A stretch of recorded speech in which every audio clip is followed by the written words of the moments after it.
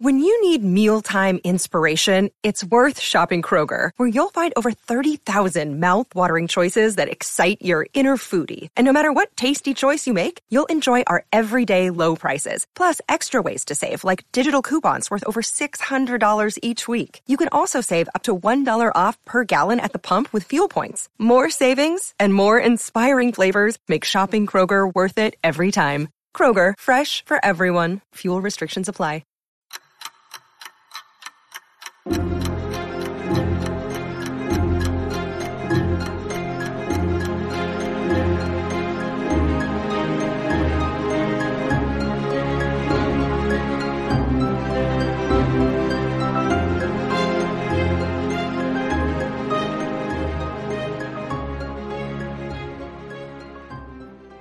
Well, welcome back to another episode of Parker's Pensies. This is a podcast where we explore thoughts in philosophy, theology, nature, and life. I love thinking about cool stuff, so come think with me. Today, I have a special guest with me, Scott Christensen.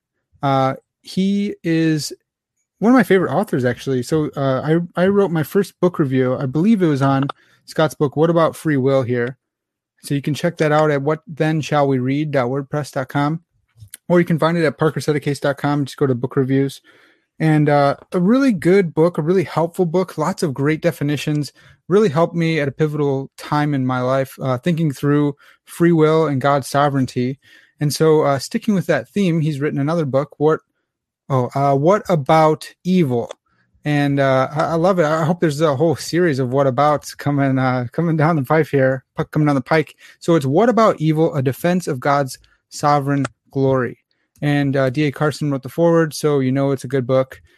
Without further ado, though, Scott, thanks for coming on the podcast, man. I'm glad to be here. So just real quick, so you're the associate pastor at Kerrville Bible Church down in Kerrville, Texas, and you are a pastor, but this is a pastoral book, but you're delving into some philosophy. You're talking with all the relevant philosophers of religion. You're in conversation with theologians. This is really a really good book, man. Why'd you write this book? How did this get? What's the impetus for this? Yeah, well, I really didn't want to write this book, but well, that's sort of an interesting notion when you consider the topic. But anyway, in my first book, What About Free Will? The questions about free will obviously intersect questions about the problem of evil. Right. And so I do deal with that topic somewhat in a cursory fashion in What About Free Will? And my editor at PNR Publishers really liked what I had to say about the problem of evil in that book. And so he really strongly encouraged me to delve deeper into that topic. And it really wasn't my desire to do that. But he encouraged me to do that. And so I really started working on this new book even before Free Will got published. Wow. So I've been working on it for 4.5 years or so. Yeah. And it has really taxed my mind and resources for sure, because in some ways there's not as much out there, at least from the theological, exegetical perspective on free will, although there's tons of stuff on that debate in philosophical circles, but I'm not a philosopher. Right. And I have a hard time hanging with the heavy theological, analytical type debates on these issues. And so it takes a lot of work for me, and I'm a popularizer. And so that's kind of where I'm at. But when it came to the problem of evil, there's a lot of stuff. But most of it from a theological perspective endorses positions that are largely relegated to what is called free will theism, which would include Arminians, open theists, and Molinists and whatnot. And very little in terms of coming from a Reformed perspective, Calvinistic perspective that holds to the meticulous providence of God, his broad overarching sovereignty and so forth. And so we just really felt like something needed to be written in a more thorough fashion that was more accessible to educated believers and pastors and whatnot. Yeah, I think you did a great job of finding that sweet spot too, because you are a popularizer, but just take a look at the footnotes and you're dealing with all the relevant people. And so you can tell that it took you a couple of years to comb through all that stuff. And I really do appreciate that, that you've done the hard work and that you've showed your sources there, and it's right on the page, right in the footnotes. And so you can see, yes, he's read this. Yes, he's read this. Yes, he's read this. And it's just really helpful. I think it does, it buys you a lot of credibility.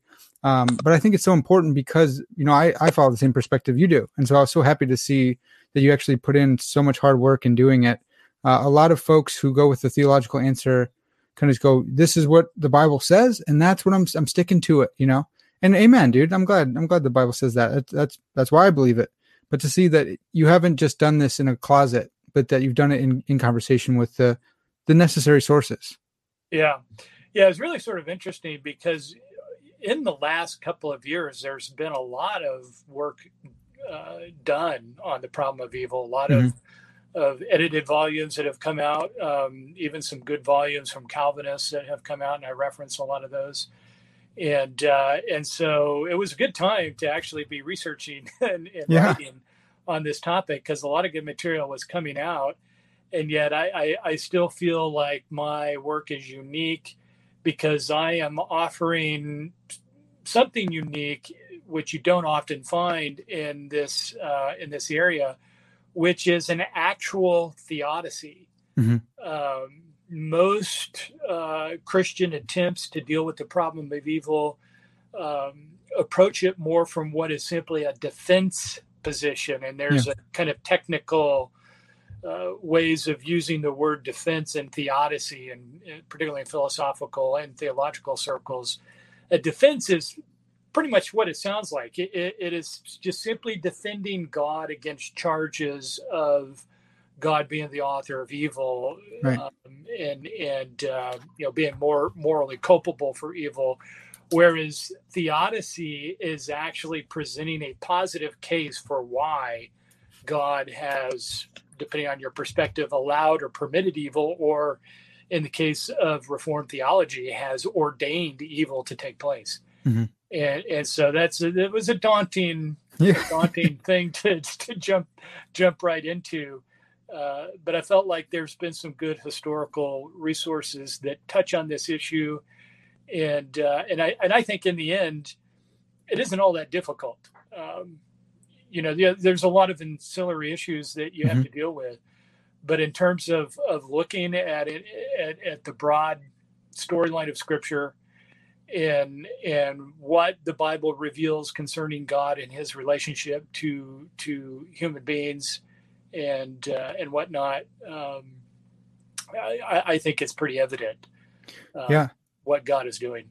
Yeah, I think you're right as well, and it is daunting because of the way it's been parsed. Because theodicy has been such this high bar, and defense has been, this is a possible answer. And I'm not saying it is the answer, but it's a possible counterexample to the problem of evil. And so, if I can just find a possible one, then the problem of evil is not so bad. But then it's easy to say that, well, it's easier. None of this is evil, is easy. None of the evil conversation is easy, but it's easier to come up with a defense and say, look, I'm not saying that's the case. I'm just saying it could be.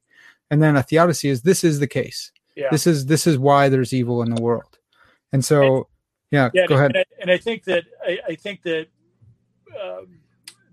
philosophers, I have found philosophers tend to be very cautious. And that's why they tend to lean on a defense and not really want to put themselves out there with a theodicy, because then you open yourself up to a whole new level of criticism that you don't necessarily open yourself up to if you're just saying, this is a possible way that we could resolve these tensions and these issues, but I'm not saying this has to be the way. Right.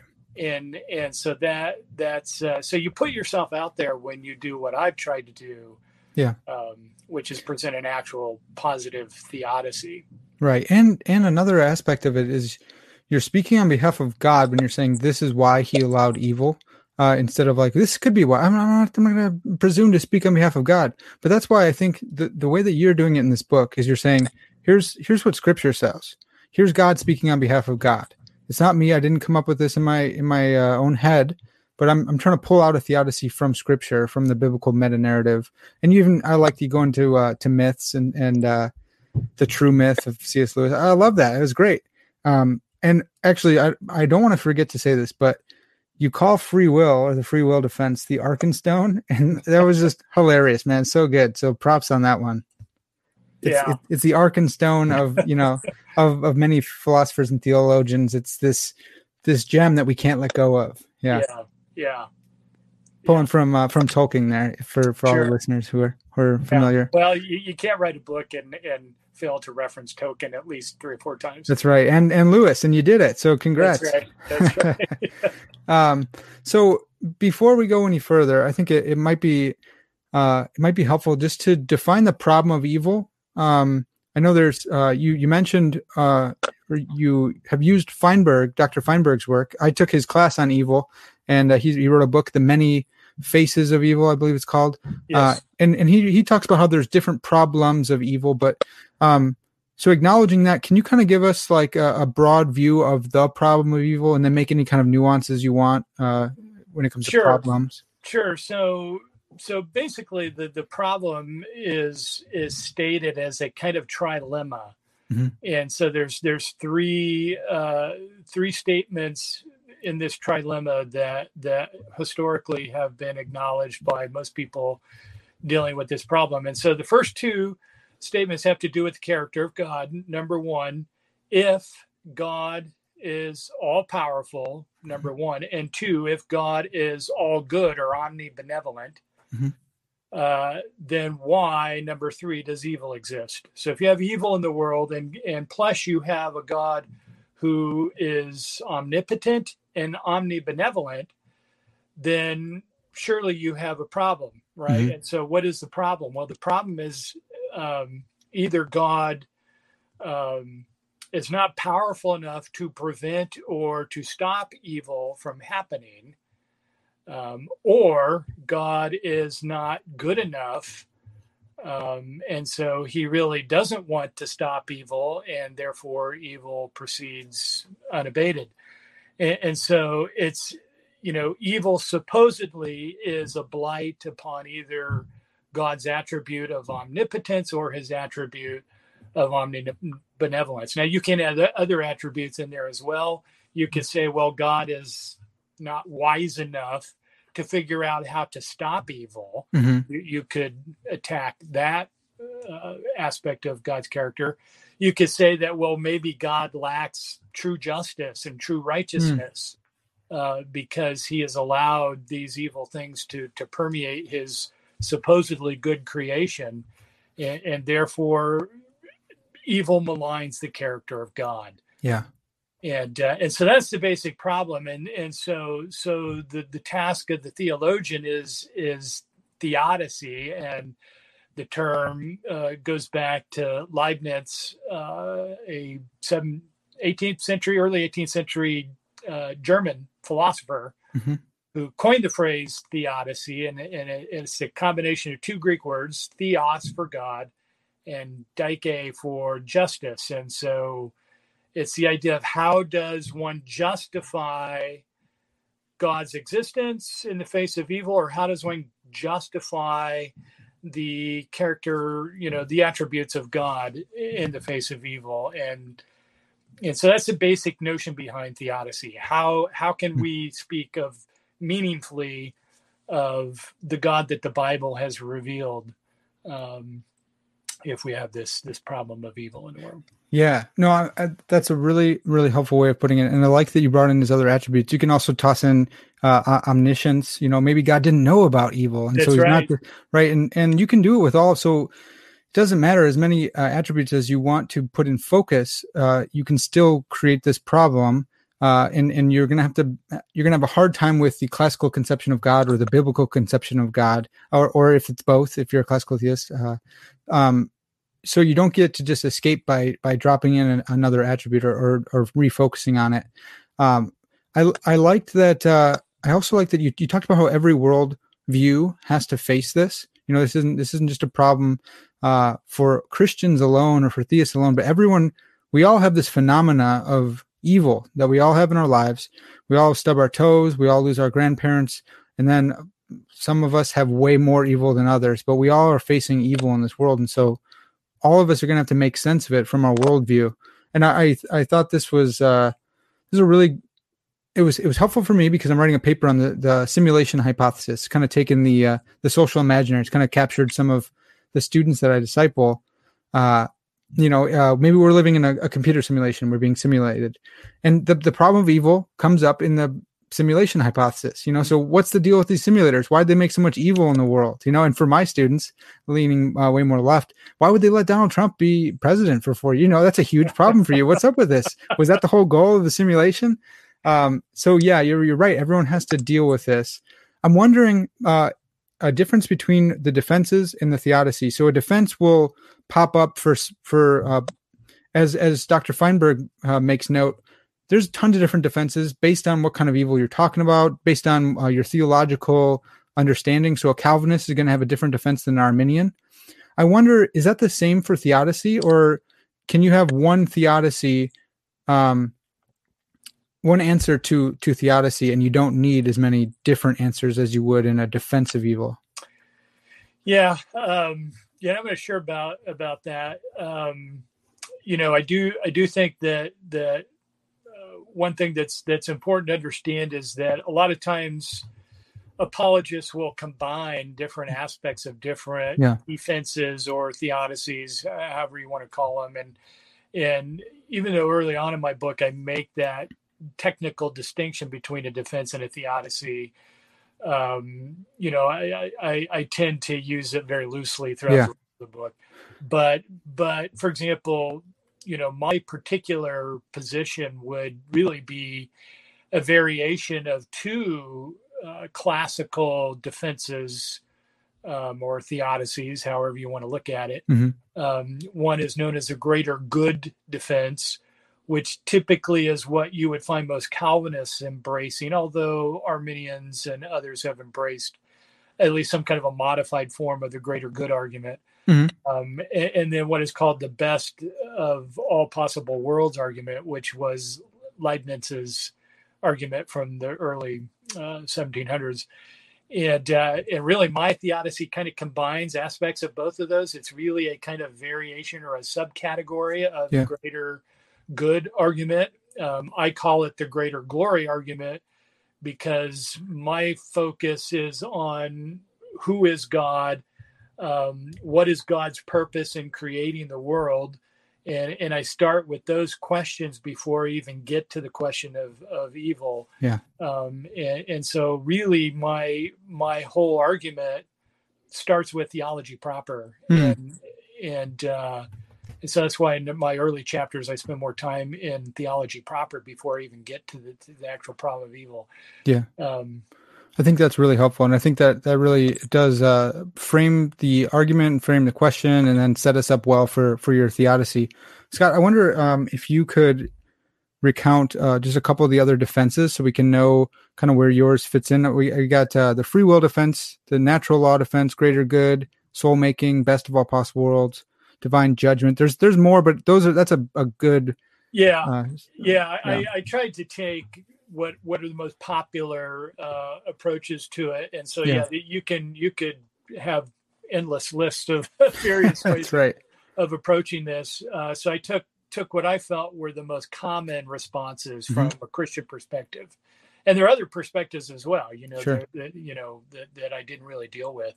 But the free will defense is, by and large, the most common response to the problem of evil. And what I find interesting about that is, typically Christian responses to the problem of evil come more from philosophers than they do from theologians. Mm-hmm. And it's interesting that even though I think there is a fairly good balance between Reformed, or what I would call compatibilist, those philosophers that would hold to compatibilistic views of determinism and free will or human responsibility, and those that hold to libertarian free will. In either case, when it comes to the problem of evil, and it's almost like most of the philosophers have jumped on the free will defense wagon. Yeah, and very few have tried to defend God from a more reformed Calvinistic perspective. In either case, as it may be, the free will defense is the most common approach to the problem of evil. And essentially, what the free will defense says is that God values the libertarian free will of his creatures so much that he's willing to risk them choosing evil in order that they would have the value of free will, which enables them to have moral responsibility, and libertarian free will they believe is necessary in order to be able to even act in any good way. Yeah. But by having such freedom, you are always going to risk making evil choices, and God had to risk this problem in order to preserve this greater value of libertarian free will, which is why I call it the Arkenstone for the free will theists. Yeah. So that's the basic answer to the problem. It's very simple. God respects our freedom. Yeah. And because God respects our freedom, he has to allow us to possibly choose evil. Mm-hmm. And that's the risk. It's what Paul Helm calls the risk position, whereas the reform position he would call the no risk. Position. Risk free, or no risk. Risk free, yeah. So that's the free will position. It's often combined with the natural law defense, and again, the natural law defense is really a very narrow slice of the problem, because it says that we live in a world that is governed by natural laws, and if you misuse those laws, then certain bad things will happen. Now, it's often combined with the free will defense, because natural law tends to focus on evil that might be result of just accidents or things that happen in the world that are just part of the fallen world we live in. And so these would be incidences of what theologians and philosophers call natural evil, versus the free will defense is dealing with problems that are connected to moral evil. Yeah. Moral evil being those morally culpable choices that moral agents like angels or humans make. Even God would be considered a moral agent, even though he does not make evil choices. Whereas other kinds of evil are natural evil, and this natural evil is a result of these laws of nature that can be used either for good or ill. I think C.S. Lewis benefits, or they can bring about calamity. I'm pretty sure C.S. Lewis talks about both of those in the problem of pain. Yes. And in connection, just like you said, because they kind of go hand in hand, and the idea is, I smashed my hand with a hammer, that's evil. What the heck, God? And then they'd say, well, God made natural laws. And so if you are not paying attention and you smash your hand, he's not going to turn it into a squeaky toy, because what would the world look like if he intervened every single time someone was going to get hurt? There would be no laws. There'd be no stable environment in which you could enjoy and employ your libertarian free will in the first place. Right. Yeah, it's like a natural kind of fit there. Yes. So that would be those two defenses. Then the third defense, which is also very common, and generally associated with Calvinists, though not all Calvinists or Reformed people would hold this. It's called the greater good defense. And basically is that the idea is that God ordains or purposes evil because doing so means that some greater good will come out of the presence of that evil that otherwise would not come if that evil was not there. So example of that would be Joseph in the Old Testament. Had Joseph not been sold into slavery, had he not become captive in Pharaoh's household, and had he not gone to prison and then had this opportunity to interpret Pharaoh's dreams, then you wouldn't have seen him be used to avert this great famine and to preserve the line of his family and all of this. So all of those evil things that happened to Joseph was all for a greater good. Yeah. That God established that he otherwise could not have had he not gone through all that horrible incidents in his life. Yeah. Yeah, that's a great, and that story always comes up right away. So yeah, great. Good job with that one. Yeah. Then there's the next couple of defenses that I mentioned in my book are really kind of variations of the greater good defense, and I link them together. One is called the soul-making theodicy, and oh gosh, I can't think of the guy who's the origin of that, although it really goes back to Irenaeus in the early century. Does John Hick talk about? Hick, yeah. That's right, John Hick. Yeah. Anyway, the idea is that adversity produces character. So it's only when a man is, for example, faced with the pressures of war or battle or whatever, that he can develop the characteristic of courage, right? For example. And so courage is a great character building feature of a mature human being. And so in order for you to develop courage, you have to face some kind of adversity, some kind of evil, some kind of crisis in your life in order for that to be developed. And so he says that human beings start out in a state of immaturity, and through going through a series of adversities in the course of life, they then are given the opportunity to build their character in ways that they could not build without all that adversity. Yeah. Okay. That's helpful. And then there's the best of all possible worlds defense. And this is Gottfried Leibniz, from the German philosopher, and basically he said that he started his theodicy or defense from the position that God is a perfect being. So this is what some theologians, philosophers call perfect being theology or theism. So God is perfect in every way, and we would, especially those who are of the classic theist position would agree with that God is the perfect being. You can't imagine any greater being than God as he has revealed himself. Yeah. So such a God would only create a world that is perfect.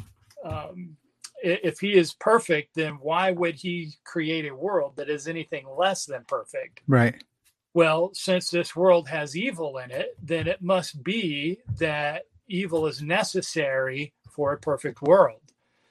Now, often the criticism that was leveled against this view is, give us a positive demonstration of why evil would be necessary for this world. Leibniz never really provided that answer. He said, I don't need to. We don't need to know what reasons God might have for creating the world that he has. It's just simply good enough to know that because he is a perfect God, he would do nothing less. Yeah. And so he really employs an early argument of what's called skeptical theism. And that's actually sometimes a separate category of a theodicy or defense. I talk about that in the book because it is an important response to evil, but I don't categorize it as a specific defense or theodicy. Okay. Really a complementary theodicy to the greater good defense. Yeah, that sounds right. And the best of all possible worlds defense is really a variation of the greater good defense. Yeah, and this is what Voltaire was responding to, I believe, in his book Candide, where he's got Yes. Candide going through all this crazy stuff, and hey, it's the best possible worlds, and he just like lambasted them. But so I'm glad that you also mixed in your greater good defense as well, so we don't fall prey to Candide as well. Yes. Yeah. And then the final one is divine judgment, the divine judgment defense. Divine judgment. And as I point out in the book, this is not so much a defense as it is, again, a more of a complementary response to evil. And essentially it's the idea that, God is never going to allow evil in this world to go unaddressed ultimately. Yeah. And so he will bring judgment. He will bring temporal judgments at times, and ultimately he'll bring eternal judgment. And so because God is just, he is going to deal with evil. He'll never allow injustice ultimately to prevail. Yeah. And then, of course, that raises other questions for the Christian, because it raises the problem of hell. And, how could a good God consign people to hell eternally and all of that? Yeah. So you begin to realize how many issues you have to deal with. Seriously. When you're tackling this problem. Yeah, definitely. Well, so this brings us right up. Actually, this was so interesting to me. So I'm still having this battle in my head because I have, Dr. Feinberg taught his whole class on this, and he kept on talking about how greater good defenses kind of make you be a consequentialist when it comes to ethics, that, the ends justify the means. And it sounds really bad. It sounds like something we don't want to affirm as a Christian. But then something that Dr. Greg Welty pointed out in his new book on evil, why is there evil in the world and so much of it? He talks about how every defense is a greater good defense. And I thought that just blew my mind, because, well, the free will defense, no, he's saying that it's a subsequent good, that, free will is necessary. Yeah. God thought it was better to give them free will than to not give them free will. There's a greater good there that justifies evil. It's God giving them free will. Natural law defense, it's better for them to experience evil and have natural laws than not. And so it's a greater good all the way down you go. You can't escape the greater good. It's just and I think this is why I like your book so much, which one can be made sense of from the Bible, which one's the most biblical, maybe we could say. Yes. And just to put in a plug for Greg Welty. Certainly I want people to buy my book. Yeah. But his little book is excellent. And I encourage your listeners to check him out as well. It's a smaller book. It doesn't nearly deal with the depth and the length and width of the problems that I deal with, or the issues that I deal with. Yeah. But it's a really great primer on the whole issue. And he is rock solid. And Greg helped me a lot in certain sections of my book, and helped me shape my argument in a more careful way. And so I'm very indebted to him and James Anderson as well. Both really great guys. Yeah, seriously, they've shaped my entire educational path is from their advice. So they're great. I also saw Guillaume Bignon in there. He's been on the podcast as well, and my other professor, D.A. Carson, who terrifies me, but he said really nice things to you. So that was good. So yeah, it's a really good, I just want to plug this book. Go and buy this book right now. We're not going to be able to cover everything, unfortunately. And maybe fortunately too, because this would be like an 8-hour podcast. But I wanted to get in a little bit into your greater glory theodicy. You can't do it justice in verbal form, I think, than you can in written form. It's just different. But yeah, I wanted to go in and see how much of a concept we can help the listeners form. Yeah. So, the greater glory theodicy, as I said, it's a kind of a combination of the greater good argument and the best of all possible worlds, with some caveats in there. But anyway, I really begin with the question, why did God create the world? Yeah. Why did God create it all? God had no need to create God was fully satisfied in his own Trinitarian being. So there was no need for him to create at all. He wasn't lonely. He didn't need to create people made in his image so he could have some friends. Right. He already experienced perfect love between the members of the Trinity from eternity past and so forth. So why did he do so? Well, he did so out of his own freedom and out of the own self-delight in his glory. Mm-hmm. And really, I draw here from Jonathan Edwards, probably through the lens of John Piper, Mm-hmm. In which Edwards very strongly believed that God created the world so he would have a stage on which to display his glory. Yeah. And consistently, Orthodox theology, even beyond just Reformed orthodoxy, has always affirmed that God's greatest goal, God's greatest purpose is to magnify his own glory. I think that's fairly indisputable. Yeah. Spent some time arguing for that. And so that's why God created. He wanted a place to display and magnify his glory. Mm-hmm. So then I asked the question, well, where is God's glory most magnified? How has God been most magnified in history? Mm-hmm. And I think if I ask people this question, in what way has God been most magnified his glory? And the answer is pretty clear. It's pretty simple. It's in the death and resurrection of Christ. It's in, if you want to expand that, it's really in the incarnation, the death, resurrection, and subsequent exaltation of Christ. Yeah. Amen.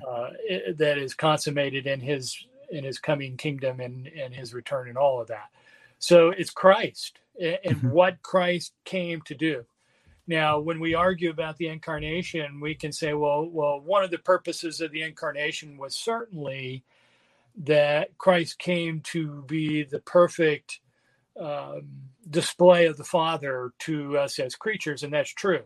Mm-hmm. But if that's the only reason why Christ became incarnated, then I think we would have a very empty, an empty storyline. And so This is why I tie my theodicy to the storyline of Scripture, which is very simply stated: creation, fall, redemption. And so God is most magnified, his glory is most magnified in the redemption that is accomplished by Jesus Christ, that can only be accomplished by Jesus Christ Mm-hmm. as the incarnate God-man. Yep. And therefore, if this is where God's glory is most magnified, then it requires some crisis by which redemption becomes necessary. Yeah. And so this means that God had to purpose the fall and for evil to take place in order to magnify his glory through the work of redemption. Yeah. And part of the argument, and some would say, well, okay, that sounds nice.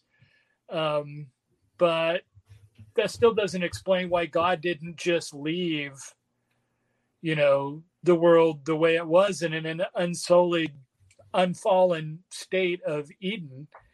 And I suggest that really the storyline of Scripture, which is typically described as U-shaped, right? You start with creation, the good Mm-hmm. state, the way the world should be, right? Right. And I talk about that early on in the book, that Mm-hmm. as human beings, we know that we live in a world that's not the way it's supposed to be. There's something wrong with this world. I mean, look at what's going on in our nation now and in the world. And every worldview has to make sense of that. No one says, yep, we're good. This is exactly what's right. Yeah. Yeah. I mean, why is it that we're constantly, clawing and scratching for some kind of utopian vision? Right. We understand that we live in a world that's not the way it's supposed to be. Mm-hmm. And so we long for a world that is right. Yeah. And we don't live in that world. But the Bible tells us there was such a world. It was a world that existed before the fall of Adam and Eve. Mm-hmm. That fall took place and thrust the world into a crisis situation that begs for redemption. And God has sent a Redeemer, and he has sent that Redeemer in the person of Jesus Christ, the only one who could solve this crisis and restore us to the world that God wants this world to be. Mm-hmm. However, what I suggest in my theodicy is that the restored world, the redeemed world, is actually greater than the world prior to the fall, mm-hmm.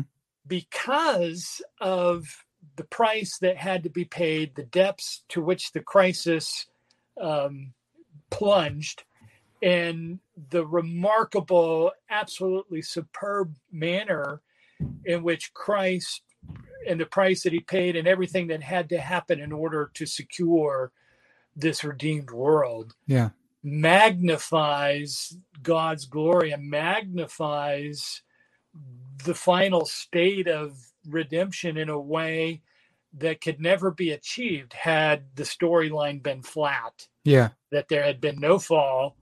We just lived in this perfect, unsullied world.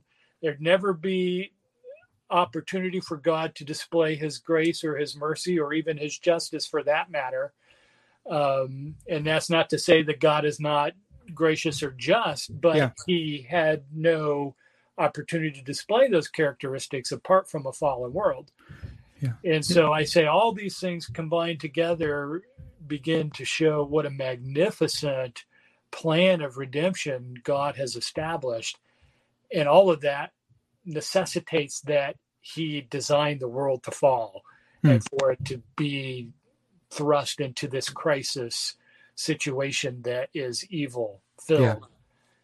And that the end result is far better had that not happened. Yeah. So that's so helpful. So you're mixing, you're taking some from both the greater good, probably more the greater good, and then some of the best possible world.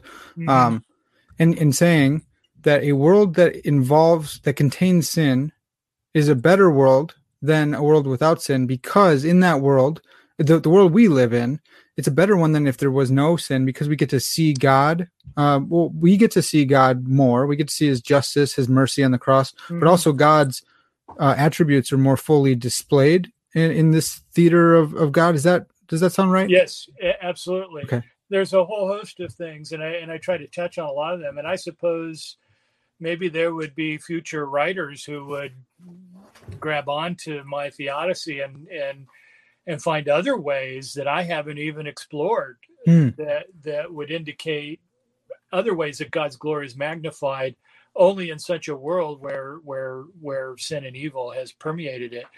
But absolutely. I mean, you just think about the hymns and the songs that we cherish as believers. Yeah. What are those songs about? Inevitably, they're about redemption. Yeah, deliverance, salvation. Christ's work of magnificent grace and mercy, and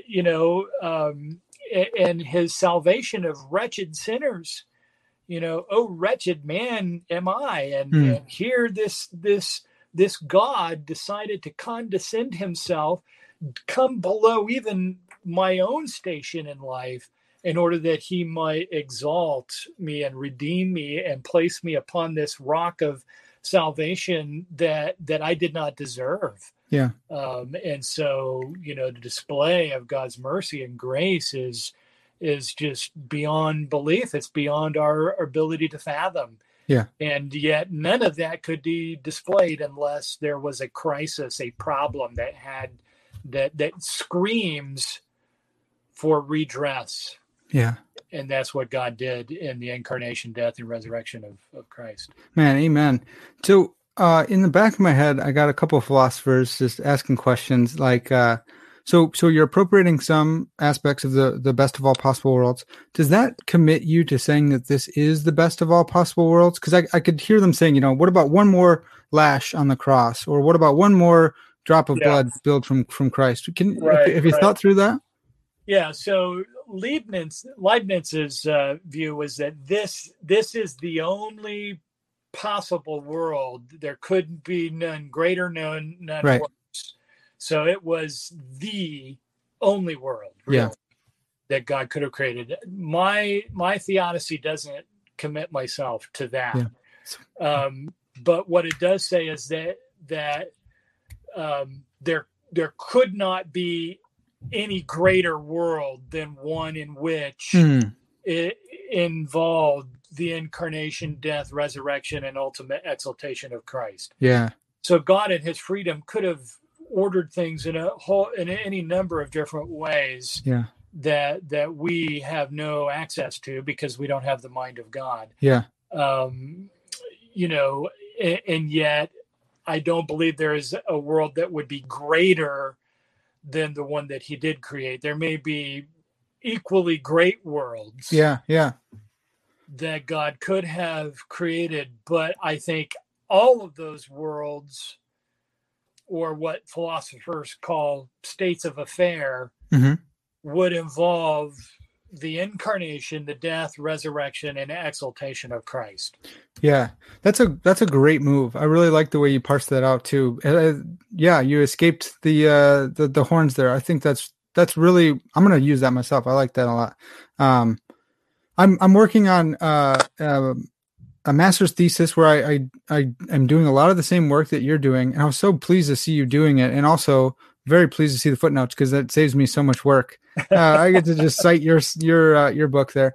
But yeah, I'm going over, and you touched on this in your book as well. I forgot which chapter it was, into the 170s pages, something like that, and talking about God as the author of the world, and how. So I'm talking about the authorial analogy, and James Anderson talks about this in Calvinism and the Problem of Evil, and so trying to show that God is the author of reality, but he's not the author of sin in a morally culpable way because of compatibilism. But at some level, he's the creator. He created everything. And so I think what's also helpful with your theodicy, which I will be appropriating as well, is that God is for God, as the famous Matt Chandler sermon says, that he is the ultimate, subject of, he's the ultimate, he's what the story is all about. He's the main character. The person of Christ stepped in to the author steps into the story, and it's always been about him, and it's all about him. And I think some pushback, I want to get into a couple of objections, but initially for those listeners hearing this and feeling some kind of like visceral reaction, it's probably because we have this very high view of humanity. We have a very high view of ourselves, and, I don't want to impute motives. I used to think, God is for me. God is like trying to help me have an awesome life. And evil is a really big problem because I experienced evil. And God, what's up? I thought you're so good. You're not keeping me from evil. But then realizing, as I read scripture more and listened to John Piper a lot, actually, but saying God is the purpose and I'm a character. And that's a really big deal. That's really still awesome. I'm made in God's image, but it's not all about me. It's about him and his glory. And I get to see that. Yeah. And John Frame really brings this issue out when he says that most theodicies, even greater good theodicies, tend to have man at the center and man's happiness or man's fulfillment, whatever, satisfaction at the center of the problem of evil. And we can't go down that route because that's not the route that the Bible paints for us. The Bible paints for us that the central reality that we have to come to grips with is the centrality and the glory of God. And so, God is the, I use the analogy and really I borrow it from Jonathan Edwards, that God is like the sun, and we want to be like planets that revolve around the sun, and we want to place ourselves at the center of our solar system. Well, we're of too little weight and mass and substance to be at the center of the solar system. Only the sun can be. Only God can exist at the center of reality, and the rest of us orbit around his glory. And so any theodicy that fails to see that is missed the boat altogether. If we place man's happiness or man's joy or his, whatever, his comfort, his ease at the center of the problem, then we've missed the boat altogether. And so one of the things that I deal, and this is why I say my theodicy begins with theology proper. And one of the things that I deal with early on is I talk about the transcendence of God. We're dealing with a God who exists in a category all by himself. He transcends the creation. We have to pay careful attention to the creator-creature distinction, and to realize that God exists in a plane that we simply do not occupy. And because he occupies this transcendent role, and I think R.C. Sproul does a great job of bringing that down to the lower cookie shelf in the Holiness of God book and video series, if your viewers haven't seen that or read that. But the transcendence of God is just simply another way of talking about the holiness of God. That God is wholly other. He exists in this category that is so unique and so different. Not that he's entirely different, right? He's not absolute transcendence, right? Because he is immanent as well. Yeah. He does relate to us, and he relates to us supremely in the incarnation. Yeah. So, but there's this tension between the transcendence and immanence of God. Nonetheless, when we look at the broader perspective of God's transcendence, this is where we can see God as what I call the transcendent author of history. And so, and I borrow this from John Frame and Wayne Grudem and several others, where they liken God's the model of providence that they draw from is the idea of this transcendent author. It's like a Shakespeare who authors the play Macbeth, and you're going to have good and bad characters. You have good and evil characters in his plays, and they're usually tragedies, and so a lot of the heroes are tragic heroes and so forth. And so a lot of evil happens in Shakespeare's plays, and yet all of his plays are designed to uphold virtue, whether you have evil or good or whatever. And so, yet when we see evil take place in Shakespeare's plays, we don't attribute that evil to Shakespeare as the author. Right? He's just simply the author, and he's constructed a story that includes evil and good characters with evil taking place and so forth. But ultimately, there is some redemptive purpose to the storyline. Yeah. Even in tragedies, and I make some distinctions between the classical view of tragedy and comedy and story making. But God as this transcendent author stands above the creation and the work of history in such a way that he can ordain these things for an ultimately good purpose without himself being culpable. Yeah. There's other issues involved in culpability too, but that's one of them. Yeah, no, and that's why I love the analogy, and I'm taking up particularly Kevin Van Hooser's in his what's it called? Remythologizing theology. He's got a particular view, and his is from the continental side, and then I'm kind of blending out with James Anderson from the analytic side. But I think it's so helpful. Anderson talks about so we talked about Macbeth and Shakespeare. For the listeners, think about like Tolkien. Right, so we make another mention of Tolkien. Yes, why did Smeagol why did Smeagol become Gollum? Well, it's because that evil Tolkien made him do it. Well, no one could rightfully go and arrest Tolkien for writing that thing and making him do anything like that. It's a different level of reality, and so intra-mundane, intra-narratively within the story, Smeagol has the reasons that he has for doing things, and he's acting on those desires, and he's slowly turning into this evil character, and it's his fault. We can rightly say that's your fault in a way that we can't ascribe to Tolkien, and in a way that if we removed Gollum from that story, the whole story is diminished. It's a worse story without that evil character, just like you're saying with the world's analogies. Yes. Yeah. I should have used that very illustration and teased that out a little more. I think I jacked it from Anderson, but yeah. Yeah, that's a great one. I wonder if do we have time for a couple objections to the greater? No, I'm not good at objections. We could just cut that right out there. Sure. Well, so one initially, and this is one that I'm dealing with too, is gratuitous evil. The problem of evil that seems to have no purpose, purposeless evil. And in the philosophy text, there's a famous example of a tree getting struck by lightning, catching fire, and then falling on a helpless doe, just out in the middle of the woods. Like, what's the purpose of that? Just gratuitous, so. Right. How does that Why is that a problem for your view? Like, why would anyone even think that would be a problem for you? And then maybe how do you go about answering that? Yes, and so this is one of the deeper problems of evil, that any position that you hold is going to have great difficulty answering.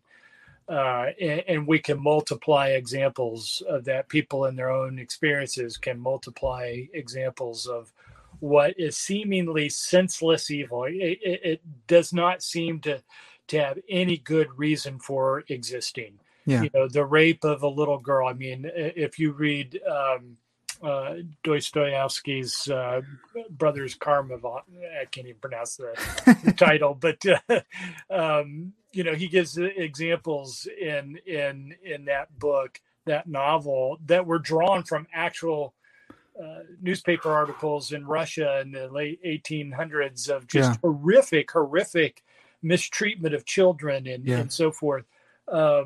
That are horrendous. And if you read Elie Wiesel's Night, his memoir of the Holocaust, I mean, just horrific things when you read these stories, and you say to yourself, how, you can understand if God would allow maybe modest amounts of evil. Yeah, right. That we can see how those things might be easily overcome or something. But to look at some of these incidents of evil that appear to just have no good redeeming features at all. Right. How do we handle that? And basically the response to that has been what is called the skeptical theism response. Mm-hmm. And basically, to simplify that, it's the idea that God has vast storehouses of wisdom and purposes and designs for this world that we can't begin to penetrate. Yeah.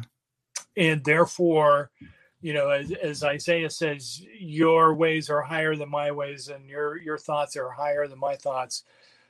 God again exists in this category of perfect knowledge and wisdom and foresight and designs and purposes and intentions that far exceed our pay grade.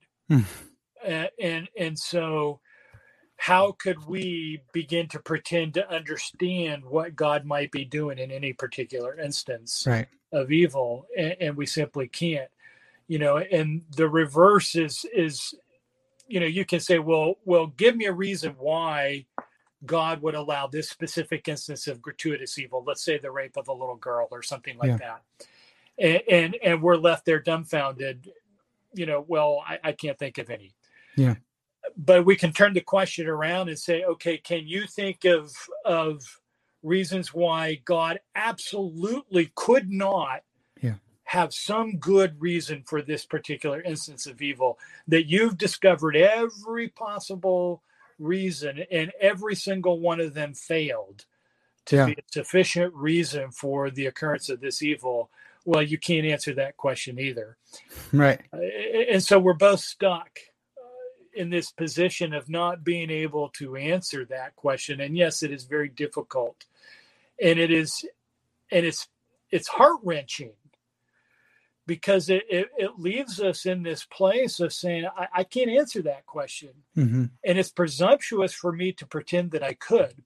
Yeah. However, I think that the existence of such seemingly gratuitous evil, and I call it horrendous evil, because I think, and what I presented to you is known as the skeptical theism. Yep. That we're skeptical about any ability to answer one way or another what reasons there might be, or reasons that there couldn't be, for any instance of evil. Yeah. But what I suggest is that this places us in this existential angst, if you will, that even all the more calls us to cry out for some kind of ultimate redress to these horrific evils, or what I call horrendous evil. Yeah. Because I don't call them gratuitous, because ultimately I believe that there is no such thing as meaningless evil. Right. That God has some greater good for any evil, no matter how apparently gratuitous it might seem. Yeah.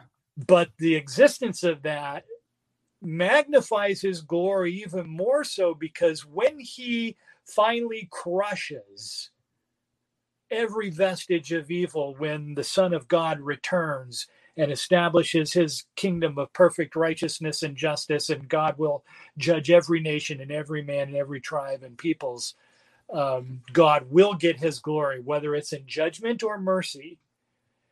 And he will redress all of those evils, and he will never allow any evil to go unaddressed and unjustified. And we have to cling to that reality and find our hope in what God ultimately will do, whether it is judgment or mercy. Yeah. And so that's bringing that in fact magnifies his glory even more so. Yes. And that's part of my argument. That's helpful. And that seems like you're also bringing in that divine judgment defense there, right? Mm-hmm. Like exactly. Yeah. Yes, I'm pulling that in as well. Yeah. And this is why it's important to, and I draw this out early in the book. We're not confined to any one particular theodicy. We're welcome to draw from the strengths of different theodicies. Yeah. Yeah. And I think, especially if it makes sense within your conception of your theological conception. And I think the Reformed faith, the Calvinistic understanding, actually does make room for all of those to be used just organically out of the creation, fall, redemption.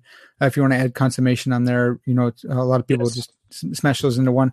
I love that. I've been using that with my students on campus as well. I watched an Instagram video of a goose and a tern, and terns are like these birds that dive in the water and they grab fish and they fly back away. And this tern dove into the water, just this little pond, and this goose out of nowhere, probably during the spring, probably ornery, comes and like flaps on him and just drown him. And the tern almost got away, and he stopped him a couple times and drowned him. It's like, you could have, like, that goose could have let that tern go if you just wanted to scare him off, but he wanted to drown him. And I thought, okay, let's not over personalize these animals, but God, like, what is the deal with that? What's the deal with that one? And I was writing my paper at the time I switched to write about the evil tern and why God would allow that. And I came to use the skeptical theism approach, that in order for me to know that there'd be no possible good that God could bring out of this, a greater good, I'd have to be omniscient. I'd have to know all the DNA about that tern. I'd have to know that it didn't have some kind of super bird flu going on that just needed to be killed right there and stuffed underwater where it could be properly disposed of. So the skeptical theist approach was really helpful for me in saying, look, I don't understand this, but I have a justification for not understanding this, in that I'd have to be omniscient to know every single ripple, every single butterfly effect that could happen from that tern not being killed. And so, yeah, like you said, it's really, I don't even want to be in the position of saying, hey, look, this is why my nephew has leukemia. This is the exact reason. But I can point to the cross and say, look, God, like your theodicy here, God took the worst evil in the world ever, the worst conceptually possible evil, the God-man, perfect in nature, perfect in everything, crucified wrongly on the cross. If God could take that worst evil and bring about a greater good, then of course he could do that in my case with my nephew who had leukemia. Of course he could do that in the case of the tern, which is like this weird natural evil because they're not really moral creatures. But looking to the cross, I can say, because I know he did it with the worst evil and brought about the greatest good, of course he can do it with the smaller amount of evil in my life. Yeah. And I think that's the pastoral aspect that you bring so well too, because you're dealing with philosophy, theology, but then you bring it back and help us think through, as Christians, how are we supposed to think about this? Yes. That's an excellent. All that is excellent, and it's important to realize too that the theodicy that I am offering is not an attempt to answer every single question about evil, right? And that's why you have to draw in things like the skeptical theism approach. Mm-hmm. Yeah. I can't sit there, with a grieving widow and tell her why her husband has died. And I've done at least 3 or 4 of those kinds of conversations just in the last year. Yeah. And so, you can't pretend to do that. You just sit and you cry and you weep. And at some point down the road, you present a sovereign God who is all good and all benevolent and all wise, and we cling to that because we have nowhere else to turn. Right. But absolutely, yeah. So we never want to be in a position to to be presumptuous enough to say that, yeah, I know exactly why right. God did this particular thing. Yeah. Is God, is God judging our nation, or is he doing something else? I don't know. Right. Yeah, it's such a helpful point. Yeah. Well, Scott, thanks so much for all your time, man. This has been super helpful. I know my audience is going to love this. For everyone listening right now, just go buy the book. It's so good. He really does a really good work, and all the sources alone would be worth, looking through, finding all those different sources. But then again, his theodicy is bold because it's a theodicy, and you can see in that book, you read up on what a theodicy is, and you'll understand even more how bold it is. But it's also, for a Christian, it ought to be commonsensical. It ought to be, oh yeah, why haven't we been saying this all along? It's scriptural, it's biblical, it goes along the grain of the biblical meta narrative. It's awesome. So, dude, I really appreciated your book, and I'd love to have you on, talk some more about this, talk free will sometime. That'd be great. Yes, this has been a great interview. I wish all my interviews went like this. Awesome, brother. Yeah. Well, we could talk about this more, Lord willing. Someday we're going to, but for now, that's going to have to do it. This has been Parker's Pensies. Go buy this book. What About Evil? A Defense of God's Sovereign Glory by Scott, and it's Christensen. Yes. I don't know about the T. Yes. Can you just pronounce it? Yeah. Well, actually, I pronounced my name wrong. But okay, that's what I thought. Christensen. It's really Christensen. It's a Danish name. Yeah. But nobody's ever pronounced it that way. And right. Yeah, we're lazy with it. Pronounce it that way. Yeah. Okay. Great. I don't know why. I have to just plead skeptical theism there. Yeah. There you go. Perfect, man. Tying all back. All right. Well, this has been Parker's Pensies, and as always, all glory to God.